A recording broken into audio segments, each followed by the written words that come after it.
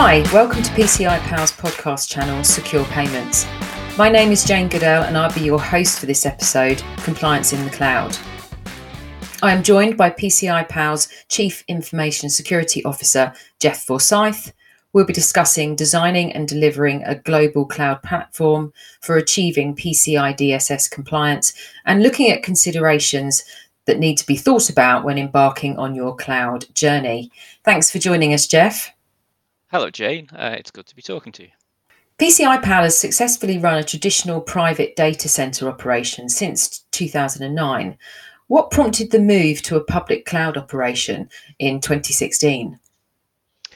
Well, PCI Pal comes from a contact center background.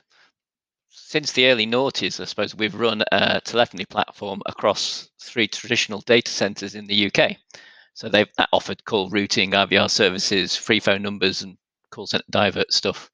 And everything was hosted in 3 physical data centers, one in London, one in Birmingham, and the third in Manchester. So it all was really good and very private. In 2015, we were seeing a big demand from US companies for a compliant telephony platform in the States. So the problem was how could we deliver that? So our UK platforms, they've got large interconnects with telephony ones, of course, with BT and Vodafone. So how could we replicate that in America? Well, we investigated using private data centers in New York, but they were really expensive. Philadelphia was a bit cheaper, but trying to get carriers such as Verizon and AT&T into those locations quickly became very cost prohibitive. And that was just on the east coast of the US. I mean, we didn't even, what about the services in California and over on the western seaboard? So the short answer, after a lot of messing about, was that we had to virtualize it all, convert everything, all the telephony, over to VoIP systems, and then run it all in the public cloud. So some big decisions needed to be made. And there are also some big players within the public cloud market, Google, Microsoft, Amazon, of course. Why did PCI Pal choose Amazon Web Services? Good question. Okay, public cloud offerings are typically split down into local regions, which means sort of by country. And each region is further subdivided into availability zones. An availability zone comprises of one or more physical data centers, something that's totally independent with its own infrastructure, power supply systems, internet feeds, and all that. So a region will have, as a minimum, 2 availability zones associated with it. Some regions may have as many as 8 or 9 availability zones. The idea is that when you build your services within these regions, that you load balance across multiple availability zones. That way, if a zone suffers a fault and is lost, the other availability zones within that region are unaffected and they carry on. So the big players, everything they do is based upon regions and availability zones. So if we look at the top 3, Google Cloud, they've got over 20 regions and over 60 availability zones. Amazon AWS, about the same, 21 plus regions and nearly 70 availability zones. And Microsoft Azure, they're up at 50 plus regions. I think we've got about 60 actually by now, with over 170 availability zones. So Microsoft have got twice as many data centers and availability zones as everyone else. So you would think they're the obvious choice, wouldn't you? Absolutely. Yeah. Well, it's not quite that easy. There's been a certain amount of rationalization of the cloud players over recent years. Gartner, they produce a cloud infrastructure magic quadrant chart each year, where they measure completeness of vision against the ability to execute. So it's one of those charts where if you're in the top right quadrant, then that means you have more futuristic features, and those futuristic features that you offer are solid and reliably implemented. So when we look at that magic quadrant for infrastructure of the public cloud, there's only 3 players in it: Google, Microsoft, and Amazon. But Amazon are far ahead leaders of the pack, right in the top right-hand corner of that. So really, that's sort of the reason we went for Amazon. It's just they have more features and better implemented than other systems. Okay. So using one of the big public cloud companies does give certain advantages when it comes to security and compliance. because these companies, they've spent billions of dollars on ensuring that their hardware infrastructure is both secure and meets the numerous global legal compliance standards. So Gartner, going back to them, they said that by next year, 95% of cloud security breaches will be the customer's fault. And what they mean by that is the public infrastructure that's been given by the cloud providers is so secure now that the hackers can't get into it, and it'll be faults that have been put in and misconfigurations put in by the companies using the cloud that are where the hackers will get in. So that's a good thing as far as we're concerned, because it means that we can piggyback on systems that were put in place to protect the big players such as Facebook and GlaxoSmithKline and Netflix and Apple and all that. All those are levels of security that those huge companies can afford, but normal sized companies like ourselves could never afford. So you end up getting to have access to the latest technologies without a costly investment in hardware or software. Good, and obviously something that you want, like you say, something that you want to take advantage of if you can. Yes, very much so.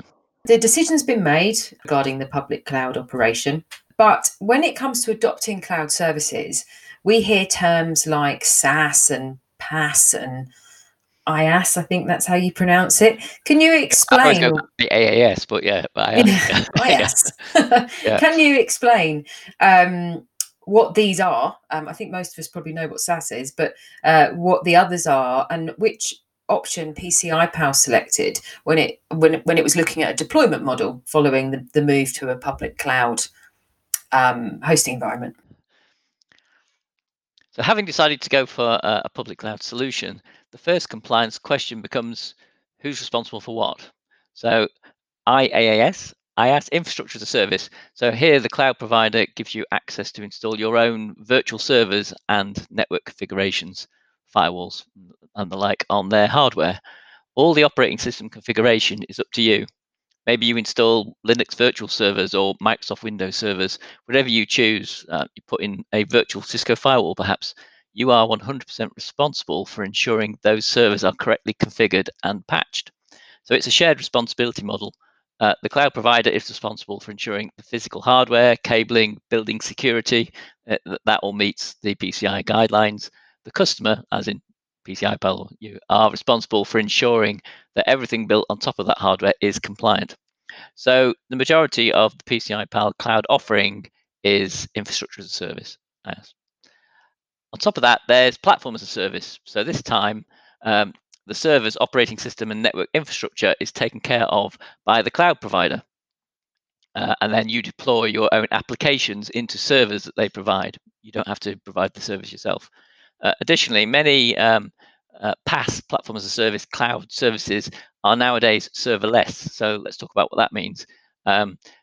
Here, the cloud provider runs hundreds or maybe even thousands of servers in the background, and these machines share the processing load, breaking any queries and subroutines down into micro runtime commands. Each server spending a mere milliseconds processing their little bit of code before passing the result back to your system. So in that way, extra resilience is gained. For instance, if a server processing your micro routine fails to respond within a few milliseconds, a second or third server can pick up the load and deliver the result in just a few tens of milliseconds. So services like this, things like Amazon Lambda is a service that works that way. They are also very cheap to run because you only pay for the microseconds that you use. So to improve the fault tolerance and reliability of our platform, we have incorporated some PaaS elements into our offering. You mentioned, Jane, software as a service, SaaS. So this is where really you're just using a web browser or a software application to access software apps that the cloud provider provides to you. So services like Office 365, Salesforce, Dropbox, Netflix, etc. They're all software as a service. So PCI Pal itself really is a software as a service offering. Now that we've built everything, we become a SaaS product ourselves that we offer out for people to use. So I suppose that's it really. We're IaaS with a little bit of PaaS thrown in, and that way we get total control over the platform. Yeah. So it could be an IPSAS. We could, and exactly right. Yes, yeah. So it's the security of the cloud that's tightly controlled by the cloud provider, and the security in the cloud, which is the bit that we have to control, and that's so we're 100% in charge of that and make sure we have to get it right. Taking that sort of worry away, Yeah. which is a good thing. The PCI Standards Council, one of their special interest groups, published guidance on using cloud providers back in 2018. Can you summarise what that guidance recommends? Yes. So the PCI standard, SSC, they produced an information supplement called Cloud Computing Guidelines. That was April 2018. And it discusses cloud compliance in detail and what you have to do. It's a really good document. It does get a little bit abstract, though, in places. The big takeaway from the whole document, is the number one rule: compliance is your responsibility and not the cloud providers.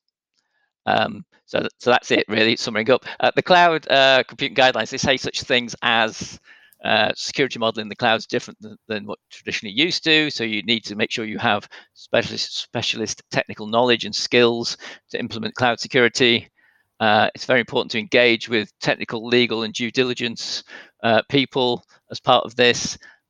They try and break it down into a number of steps you should take. That starts off, said, it gets a little bit abstract. Things like understanding your risk and security requirements before you start, and then choosing a deployment model that aligns with your industry's security and risk requirements, and evaluating different options, and knowing what you want from your provider, and all this. So lots and lots of work you have to do before you actually get to deploying anything. They are very keen on you asking lots of questions to your providers and verifying responses, so that you understand exactly what you're responsible for and what exactly the cloud provider is responsible for. It's important to get stuff in writing, they say, documenting everything, and constantly reviewing, etc., etc. So to take all that and put it into a real world model, you end up creating a thing called a responsibility matrix. And it really shows that for each of the PCI controls, and as you remember, there's a good 380 of them currently. For each one of those controls, you say who's responsible for this control. Is it the cloud service provider that's responsible for providing that? Is it ourselves, or is it a joint responsibility, or etc.? So you do that. So so as you build your sort of security in the cloud system, it's important to check that all the locations and all the services that you're using have been certified as compliant by the cloud provider's QSA. So that means that you can then prove to your QSA that the cloud provider has taken care of it. So you need to get hold of your cloud provider's attestation of compliance, the AOC. Amazon, they keep all the latest copies of all their attestations in a thing called AWS Artifact, which is a cloud compliance repository. In fact, in there they've got over 200 different documents to do with compliance, so you can go in there and download the ones that you need. Sounds like CISO heaven, Jeff. Yeah. So that sort of covers all the infrastructure as a service stuff. If you're using platform as a service, which we talked about, this serverless idea, then again it's important to check that platform as a services are again certified as compliant, and that there's no access into them from third parties to get hold of the data that's being processed by these thousands of machines all at once. So that's what it's all about. Yeah. Okay, so you've picked Amazon Web Services and you've decided on your deployment model. How do you write the software and get it uploaded onto the cloud platform? Okay, so all our software, we're sort of a Microsoft shop. So our developers, they like to write in .NET code. So they do that, and they store their code as they write it. We have a code repository that we store the versions of the code in as we go. And what happens is we have to take that latest version of that code, and we need to combine it with the latest operating system. So again, Microsoft, as you know, they have a Patch Tuesday on the second Tuesday of every month, and as part of that, they'll update all their servers with the latest patch information to keep the bad guys out. So we need to make sure we get hold of the latest Microsoft operating systems that are patched, and then we need to merge our code on top of that, so we end up with an operating system with our code in it, and that becomes known as a machine image. We then take that machine image and we push that machine image up into the cloud, and from there we have a launch process. Again, that's also controlled by software. It's something known as infrastructure as code.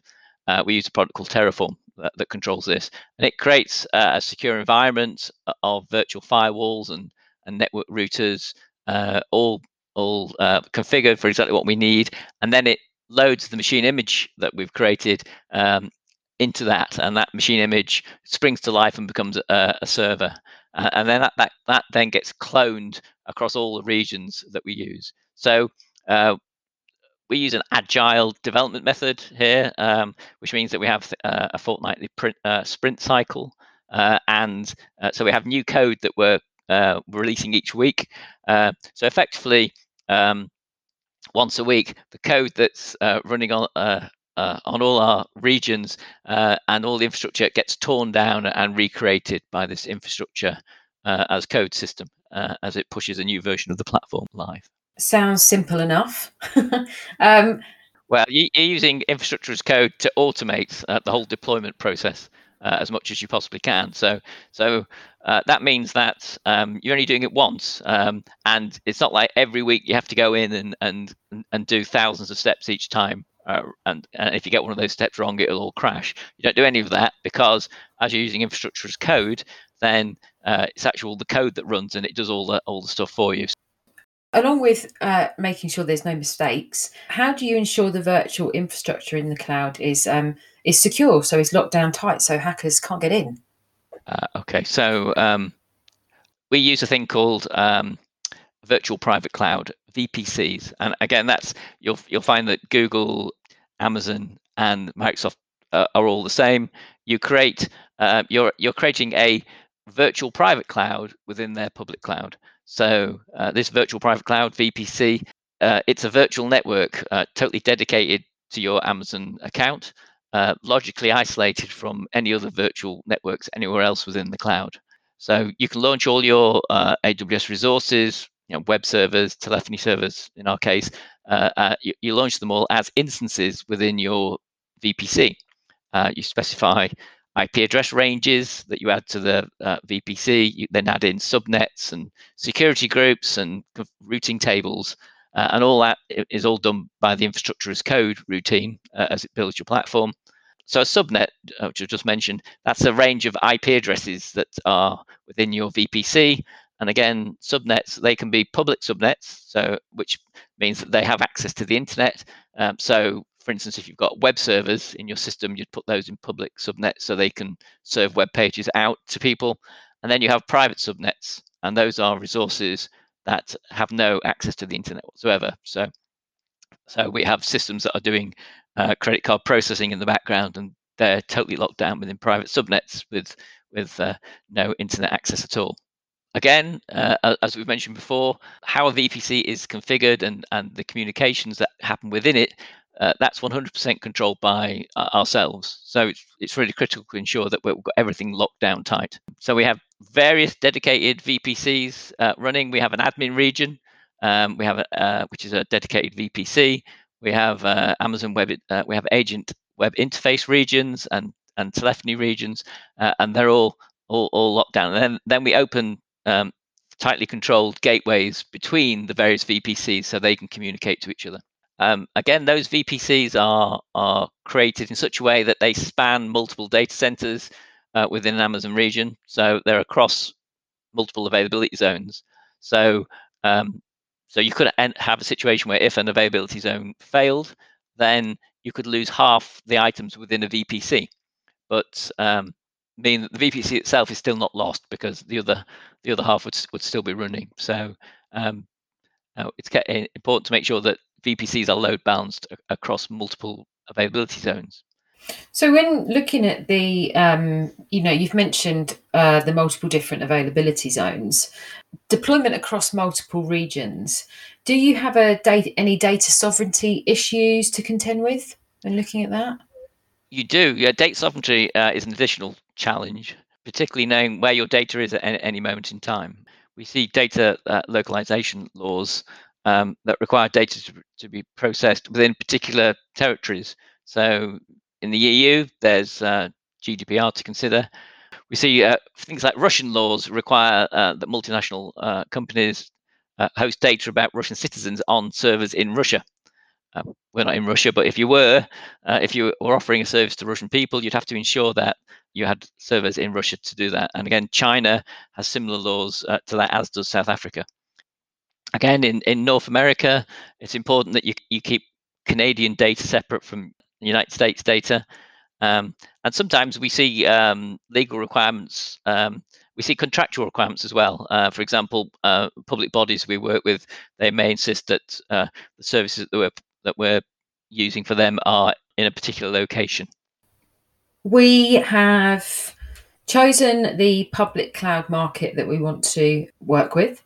We've decided on the deployment model. We've gone through the responsibility matrix. We have got lots of VPCs, so virtual private cloud. We've made sure everything's secure. We've looked at data sovereignty and made sure that any issues regarding that are covered. So now it's all in place, it's up and running.